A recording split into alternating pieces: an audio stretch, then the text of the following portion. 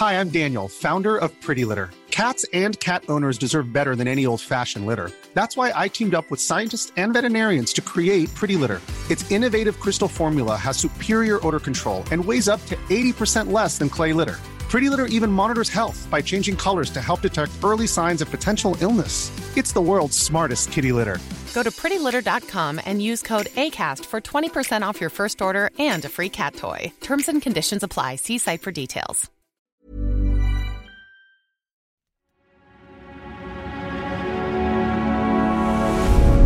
Tortoise.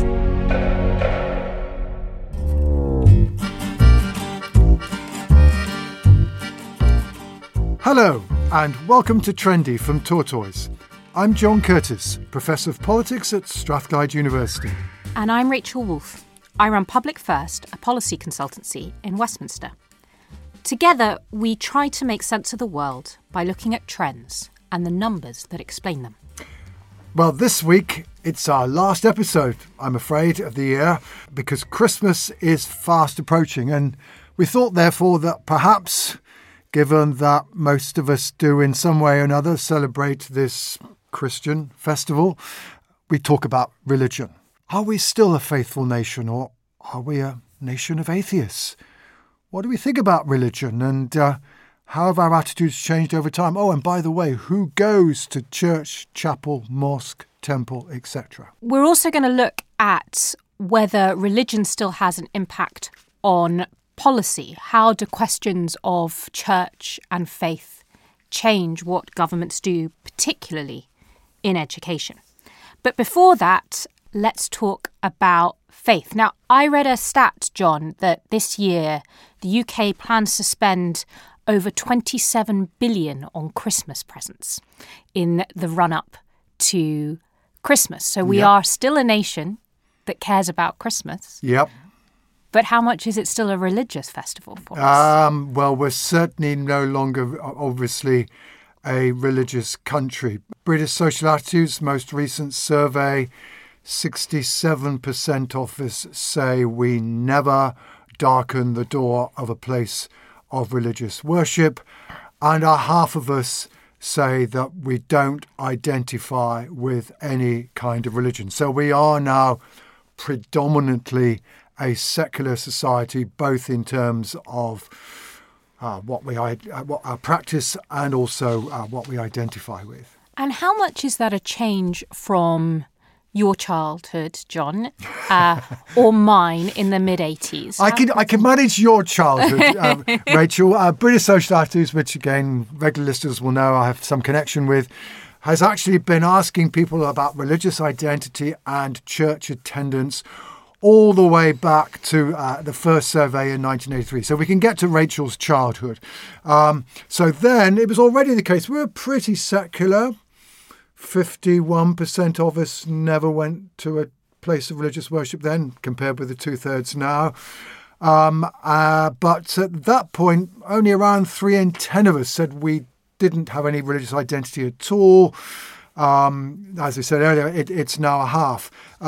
So the truth is, there is a decline. In fact, the decline goes back further than that. I mean, one statistic we can quote, if you go back to 1851, on any particular Sunday, a half of the country will be found in a church. And of course, in those days, it was a church. I'm actually surprised it's that low.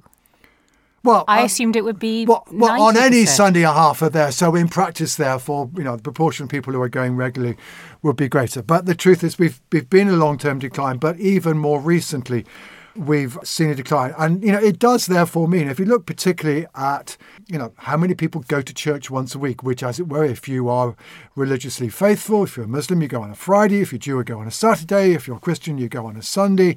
Then, in the 1980s, it was already down to about 13%.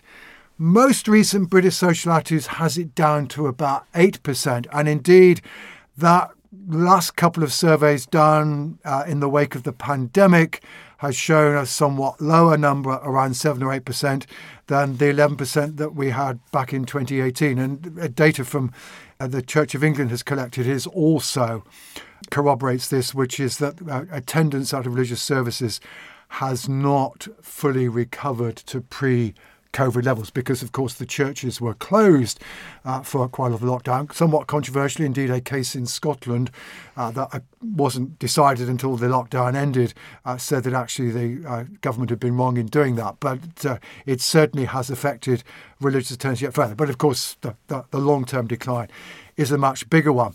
I mean, it's pretty similar in Scotland. It's now also Scottish social attitudes. About 8% of people go to church. It was probably true 40 years ago that Scotland was more likely to go to church, but those days seem to be over.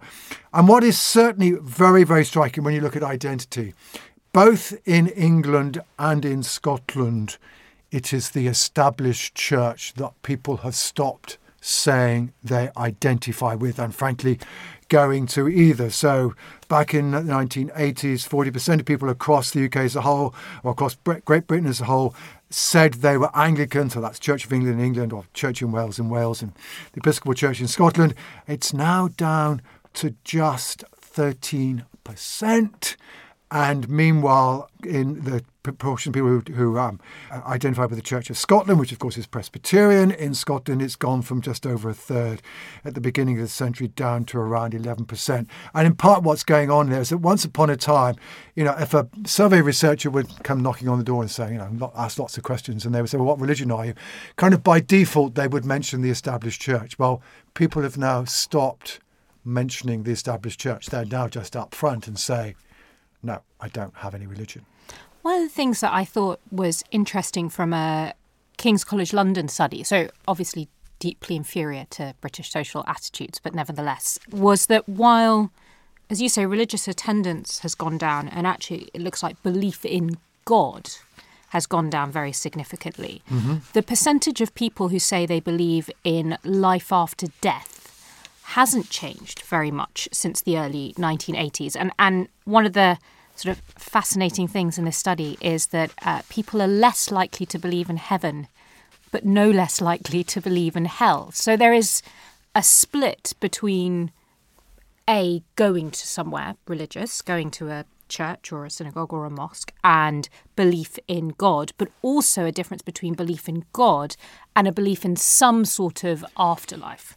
Absolutely. Indeed, British social attitudes data corroborates exactly that story.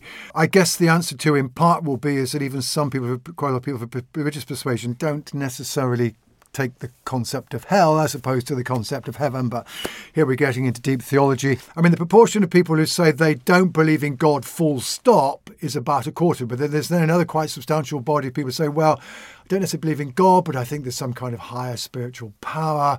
Or frankly, we don't know, so I'm agnostic, right?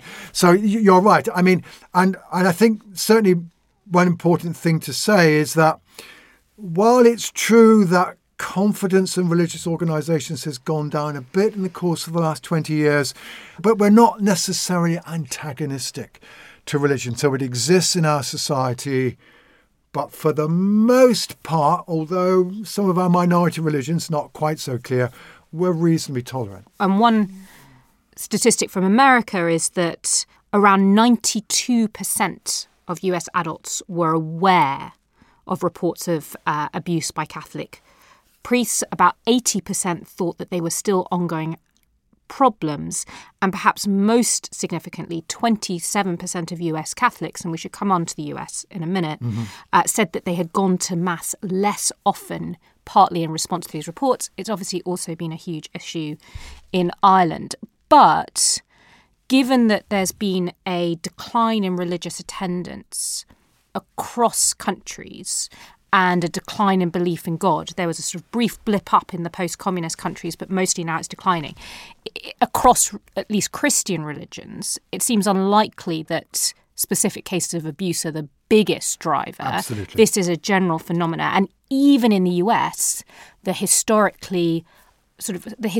outlier where religion was a huge part of life, politicians really proclaimed their religion when they were campaigning, you're starting to now see this same large decline. Indeed. I mean, one of the arguments that used to be used about the United States was that, whereas quite a lot of European countries, including the different parts of the UK, had an established church, and that perhaps meant that they weren't necessarily have the incentive to respond to changing beliefs, values and ideas and ways of celebration that their potential congregations wanted.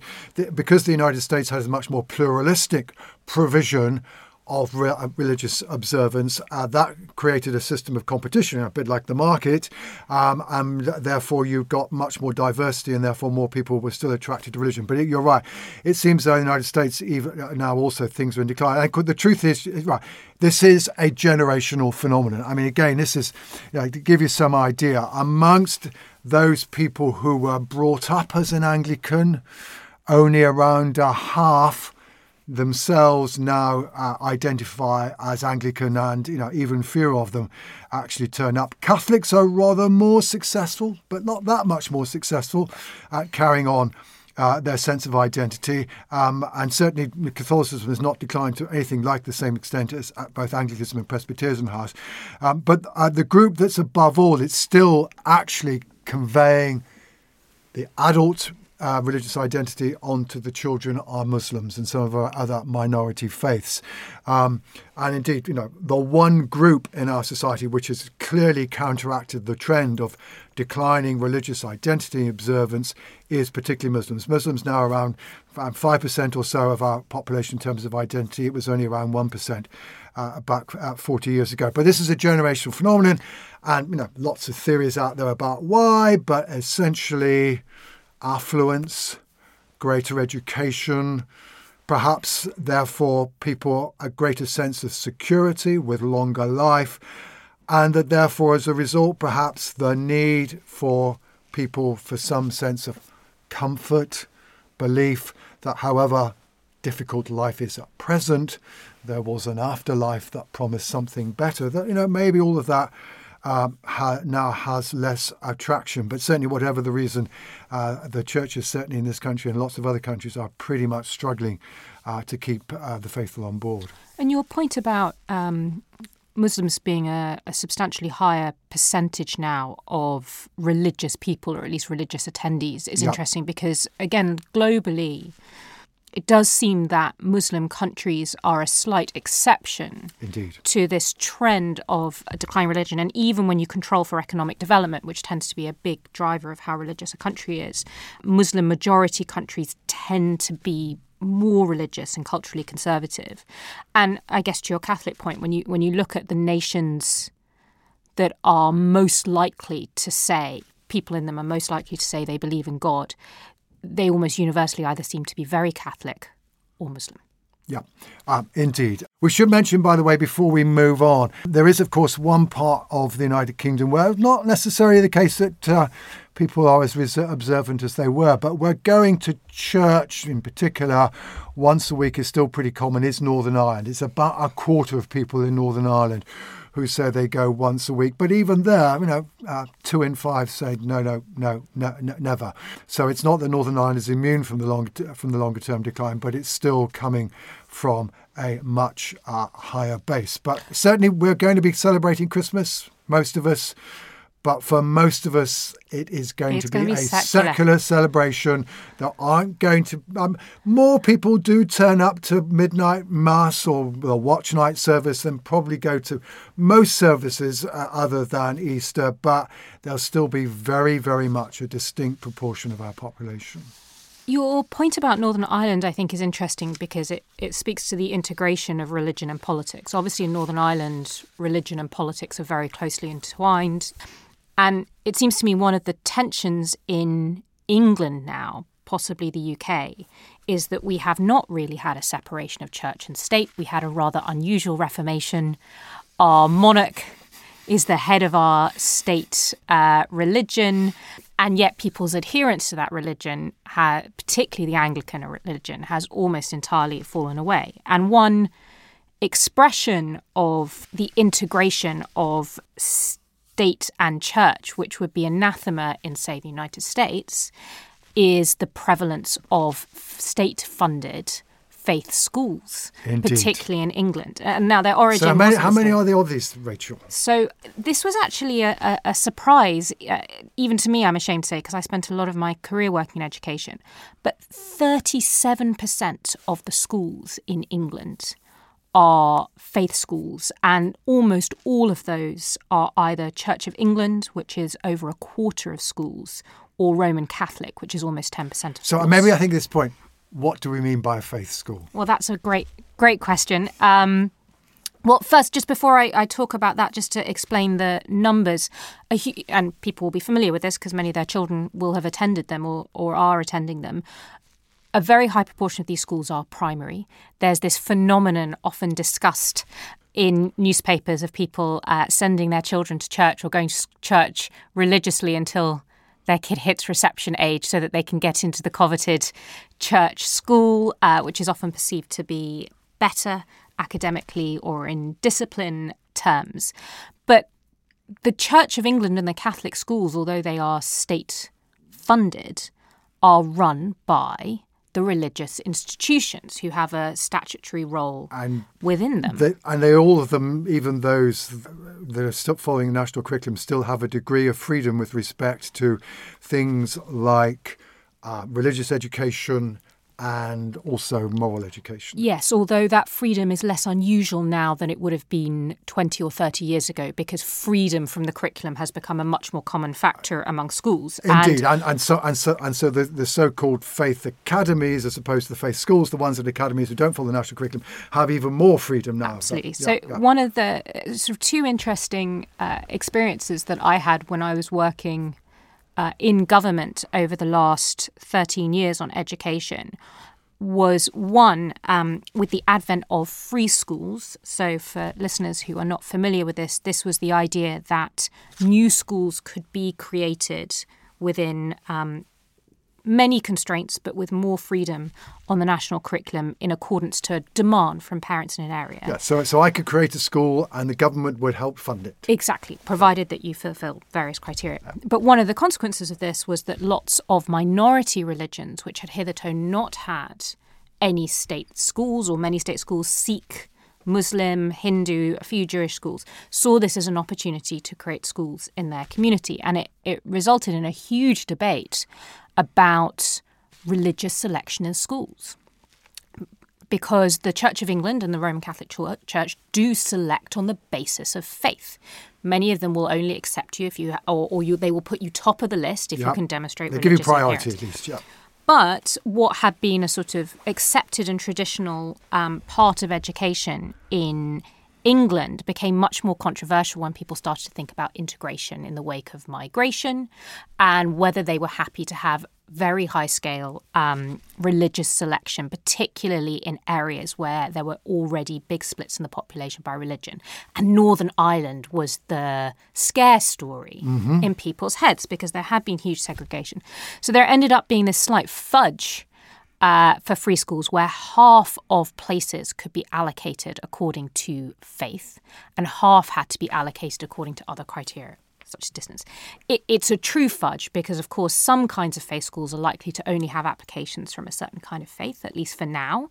But it caused massive ructions with both the Church of England and the Catholic Church because they wanted to maintain control. And was because this particularly Muslim schools that was particularly a source of controversy? Unquestionably. Right. Partly because of volume, as you say, they are a very significant percentage of both an increasing percentage of population, but also religious adherence in the country. And so they ended up with this sort of semi-fudge.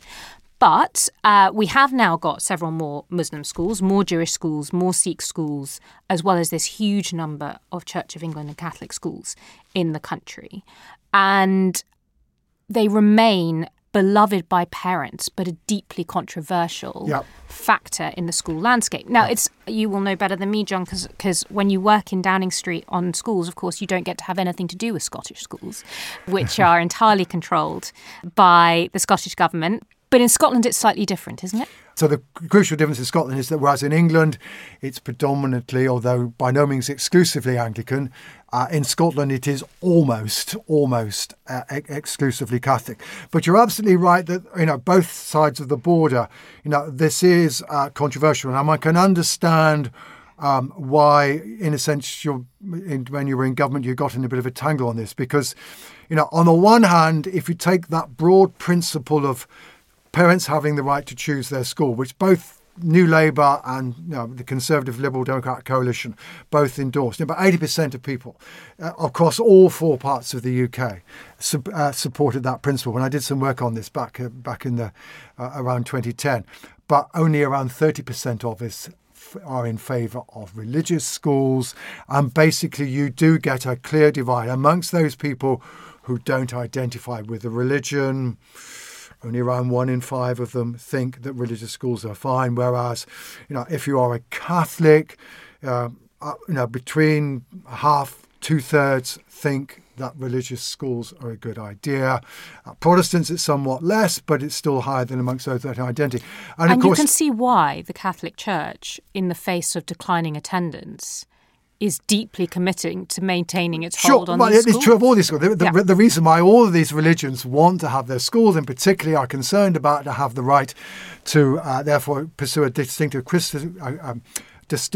curriculum with respect to faith and aspects of morality, is they're looking at this a way of trying to achieve the generational transfer of identity and practice from parents to children. But as we've said earlier, even with these schools in place, it's not necessarily that successful, although it has been more successful for Catholics and Anglicans. So the Church of England provides a very substantial educational service to a country, England, that for the most part now largely ignores it as a religious institution. And of course, the popularity of the schools is to do with somewhat controversial aspects about the ways in which they seem to get better results, rather than necessarily anything particularly to do with their religious character. Another aspect of this was even more controversial when I was in government, which is the so-called supplementary schools. So you must explain. This is a new one on me. David Cameron in 2015, 2016 announced that he wanted to regulate religious supplementary education, almost entirely because there was a minority of children, mostly Muslim, but some from other religions, including Judaism, who were attending after school for multiple hours, often attached to their local mosque, not always, or synagogue, not always, religious education. And there was a concern, on the one hand, about the quality and safeguarding of many of these schools, which were relatively unregulated. Let's just put this into a language of the 1950s, which I usually want to do. In effect, what you're talking about is the functional equivalent of what we used to call Sunday schools for the Christian churches. Well, this was the debate. Yeah. This is absolutely right, because Sunday schools, and I'm Jewish, John, so I went to Cheder, which is the equivalent of Sunday school, is where you turn up once a week for a few hours, and you learn about your religion, or in my case, you fail to learn how to read or write Hebrew, but you sort of pretend to for a few hours a week. And that's generally accepted, and there was no issue with this. What was happening was that you were getting something much more intense than that. People were going every day or several times a week for multiple hours, and there was relatively little sight about what was happening in these institutions. And it was obviously very controversial because it speaks to people's faith, it speaks to ethnicity, and it also spoke to the concern the Conservative Party has often had about integration of places and whether this was going to keep people within their own community and religion and stop them integrating with others. But it ran amok precisely because of the Sunday school. So the Church of England was absolutely furious at the idea that a general purpose piece of legislation or regulation would mean that inspectors were running through their Sunday schools or casual church-related activity for use. And so it completely fell apart because the government was, I think probably rightly, not willing to say, well, we only care about Muslim supplementary schools, for example. We don't care what Christians do. That would obviously have been unacceptable.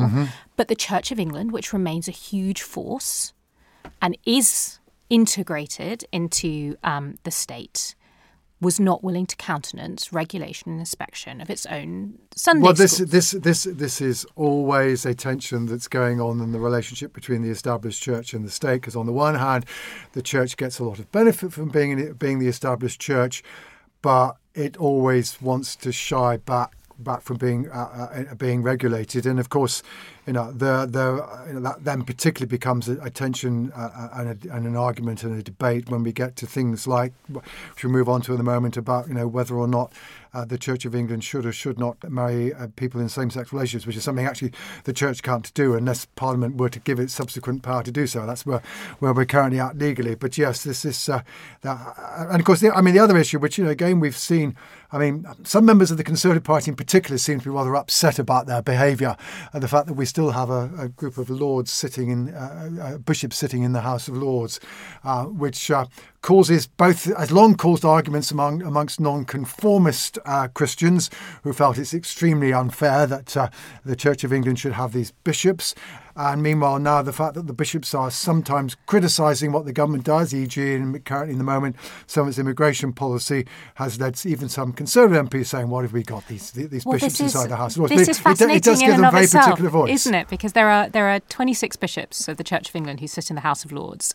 After most of the hereditary peers have obviously left the House of Lords, there are still some. And normally a Conservative party wishes to conserve. It rather likes this tradition. It wouldn't have been the one that removed the hereditary peers. It wouldn't be the one that tries to remove the bishops. But it is unquestionably the case that in the last few years, when Justin Welby or equivalent stands up and starts to talk about policy, people within government shudder, because there is a big difference between their views and their rhetoric and occasionally the reality of their policy on issues like immigration or asylum or benefits, and the stated position of the Archbishop of Canterbury or other bishops and of course, just to underline the tension, right? There is still a bit of a link in our society between people's sense of religious identity, amongst those who still have one, and how they vote. So nearly a half of Anglicans identify as Conservative, whereas amongst Catholics, the Labour Party is clearly more popular, about 40% to 25%.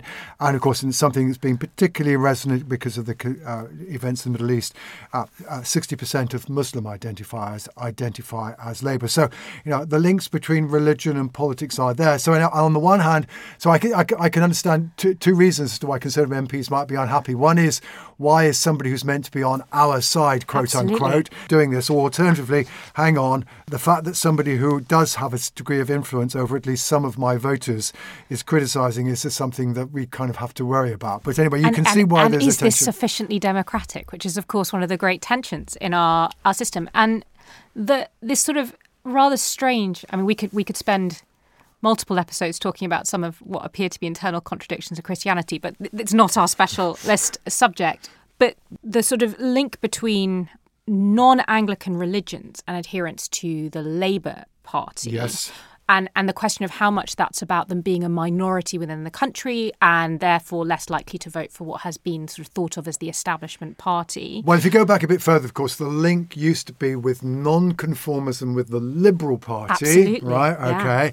Yeah. In particularly the Methodist Church, but now the Methodist Church in particular has gone in substantial decline, a bit like the Liberal Democrats. As has the Liberals. There's no Liberal Party anymore. But certainly that link between Catholicism and Labour is there. It's also there in Scotland. It's still there. And of course, in part, it's to do with the fact that a considerable portion of our Catholic identifiers have some kind of Irish background, and it's the association of the Conservative Party with unionism, etc., which again is also part of the story. And some of that identity remains. I'm fascinated that in this era of religious decline, where people are not going to church, they're not going to mass, Celtic and Rangers remained entirely divided on religious and cultural lines. And as you said, there still remains some link between background religion and political adherence. It's that time of the year. Your vacation is coming up. You can already hear the beach waves, feel the warm breeze, relax, and think about work. You really, really want it all to work out while you're away. Monday.com gives you and the team that peace of mind. When all work is on one platform and everyone's in sync, things just flow. Wherever you are, tap the banner to go to Monday.com. Many of us have those stubborn pounds that seem impossible to lose, no matter how good we eat or how hard we work out. My solution is PlushCare. PlushCare is a leading telehealth provider with doctors who are there for you day and night to partner with you in your weight loss journey. They can prescribe FDA-approved weight loss medications like Wegovy and Zepbound for those who qualify. Plus, they accept most insurance plans. To get started, visit plushcare.com/weightloss. That's plushcare.com/weightloss.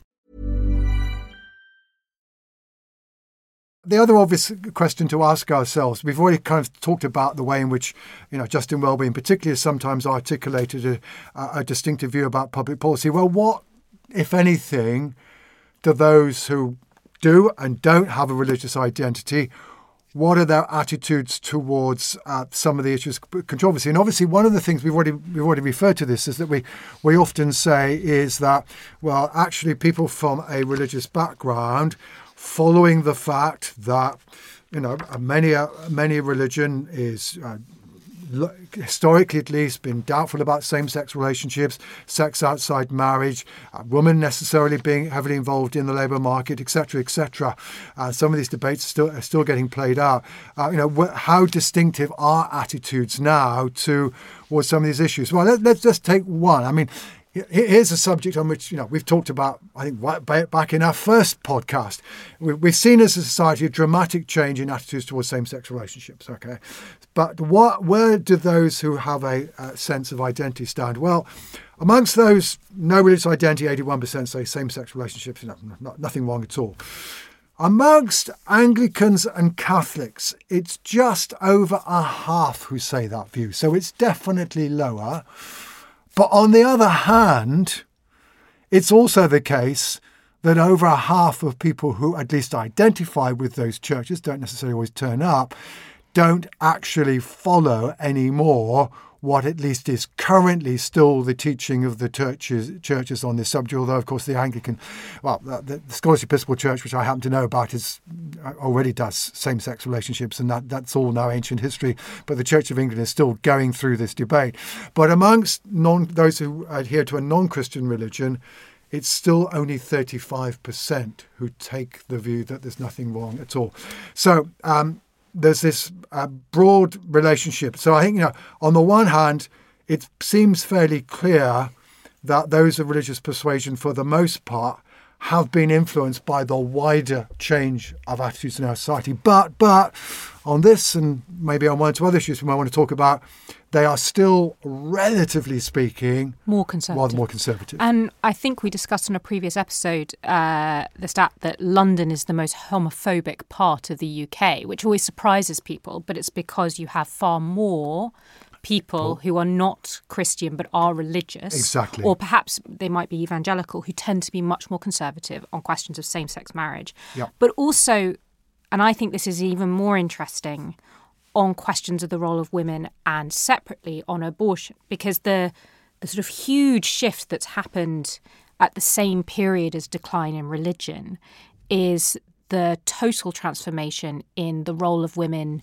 in the labour market, but also the ability of women to control whether they have children, how many children they have through contraception. And there is a lot of debate about whether the former the emancipation of women has in part driven the decline in religious adherence, because religion has historically played a huge role in explaining the role of women. But the women are still more likely children, to identify as the men. But which anyway, is fascinating. Yeah, indeed.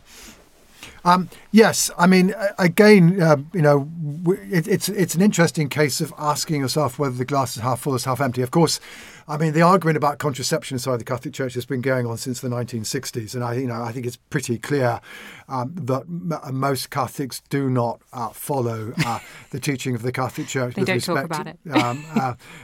But I mean, perhaps a rather more controversial subject, which certainly still does divide Catholics. But again, it's a question of whether you're surprised whether the number is too low or too high. 58% of people who identify as Catholics accept that women should have the right to have an abortion if they don't want to have the child, which is essentially as close as you get to it's a woman's right to choose. Now, that's still lower than 84% amongst those who don't have an identity. But even on this subject, Catholic identifiers do not necessarily follow what is the teaching of their church. So again, you can see how the broader changes of attitudes in society are being reflected amongst those who do. I mean, and again, this is not a uniquely Catholic phenomenon, is it, John? I mean, other religions also tend to be more conservative about questions like abortion. Sure, but again, all the principal groups in Britain, you have a majority of people, or who, at least who identify now, saying that yes, women should have the right to have an abortion if they want one. I mean, on the role of women, which you mentioned, there is still a degree of conservatism. So if we take, as it were, we've been talking a lot about the 1950s today. So let's have another 1950s statement. It's the man's job to go out and earn the money, and the woman's job to stay at home and to look after the family, which of course was pretty much public policy in the 1950s too, as women were thrown out of the post-war labour market. Amongst those who attend a religious service once a week, 26% still agree with that proposition, whereas it's only 6% amongst those who don't identify. But, it's only 26%. But again, interesting contrast. 36% of those who identify as Muslim say that the woman should be at home. So you can see how an issue which, is at the moment quite considerable controversy about the way that Muslims treat women, and particularly women who want to go out to work. And we've seen a lot of this debate particularly play out in Afghanistan and Iran. There is an element also of this debate to be found within the Muslim community within the UK. And again, another proposition, which is kind of the opposite. Men and women have an equal responsibility to going out and earning income. I mean, again, those who are religiously practicing, somewhat less likely to agree with that proposition, although the difference is not that great.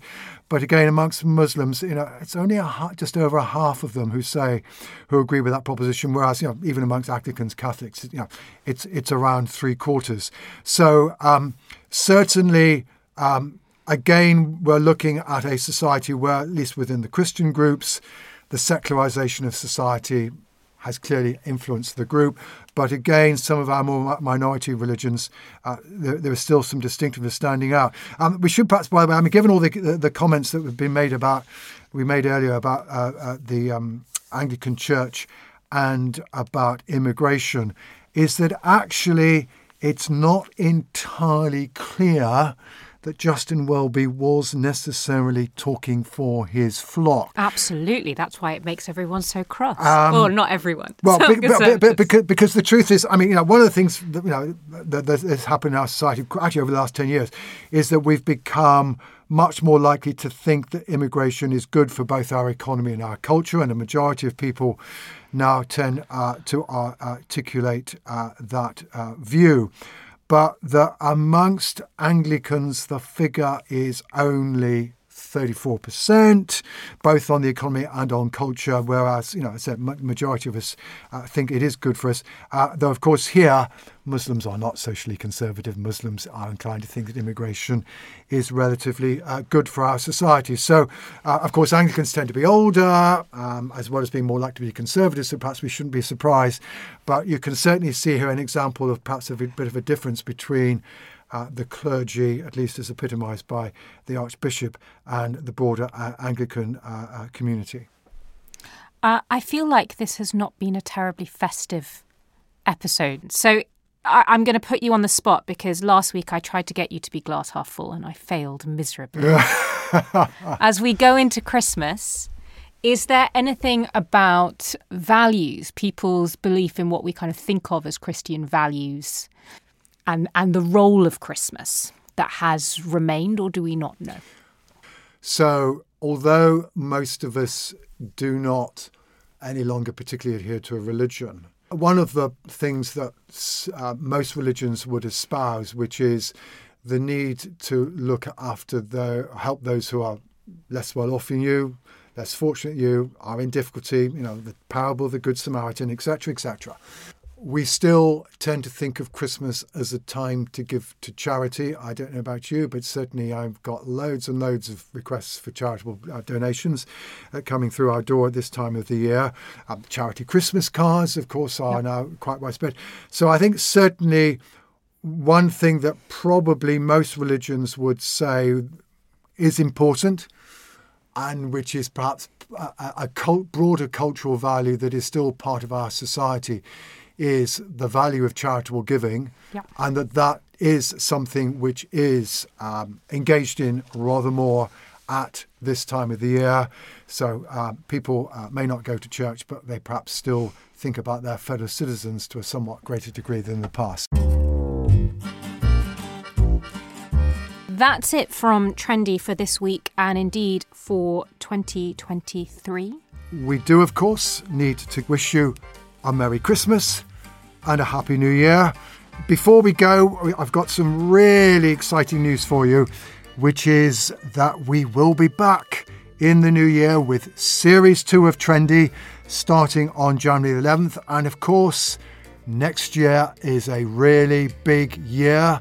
There are elections in lots of places, including almost undoubtedly United Kingdom, United States, lots of politics to talk about. But of course, we won't just talk about politics during the course of next year. We'll also be trying to talk about some of the ways in which Britain, the rest of the world has changed, which will help to explain some of the politics that's happening. Do email us in the meantime with any thoughts or questions you might have. trendy@tortoisemedia.com, although I will be trying to switch off my phone for at least a few days over Christmas. And a reminder that Trendy is now available on Tortoise News, which is where you can also listen to the news meeting and Tortoise's daily sense maker. Search for Tortoise News wherever you get your podcasts. Have a wonderful Christmas, and thank you for listening.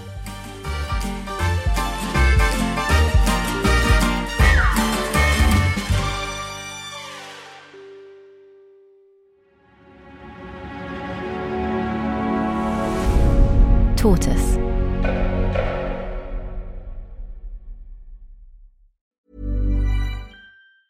Hi, I'm Daniel, founder of Pretty Litter. Did you know cats tend to hide symptoms of sickness and pain? I learned this the hard way after losing my cat, Gingy. So I created Pretty Litter, a health monitoring litter that helps detect early signs of illness by changing colors, saving you money and potentially your cat's life. Pretty Litter is veterinarian developed, and it's the easiest way to keep tabs on your fur baby's health right at home. Go to prettylitter.com and use code ACAST for 20% off your first order and a free cat toy. Terms and conditions apply. See site for details.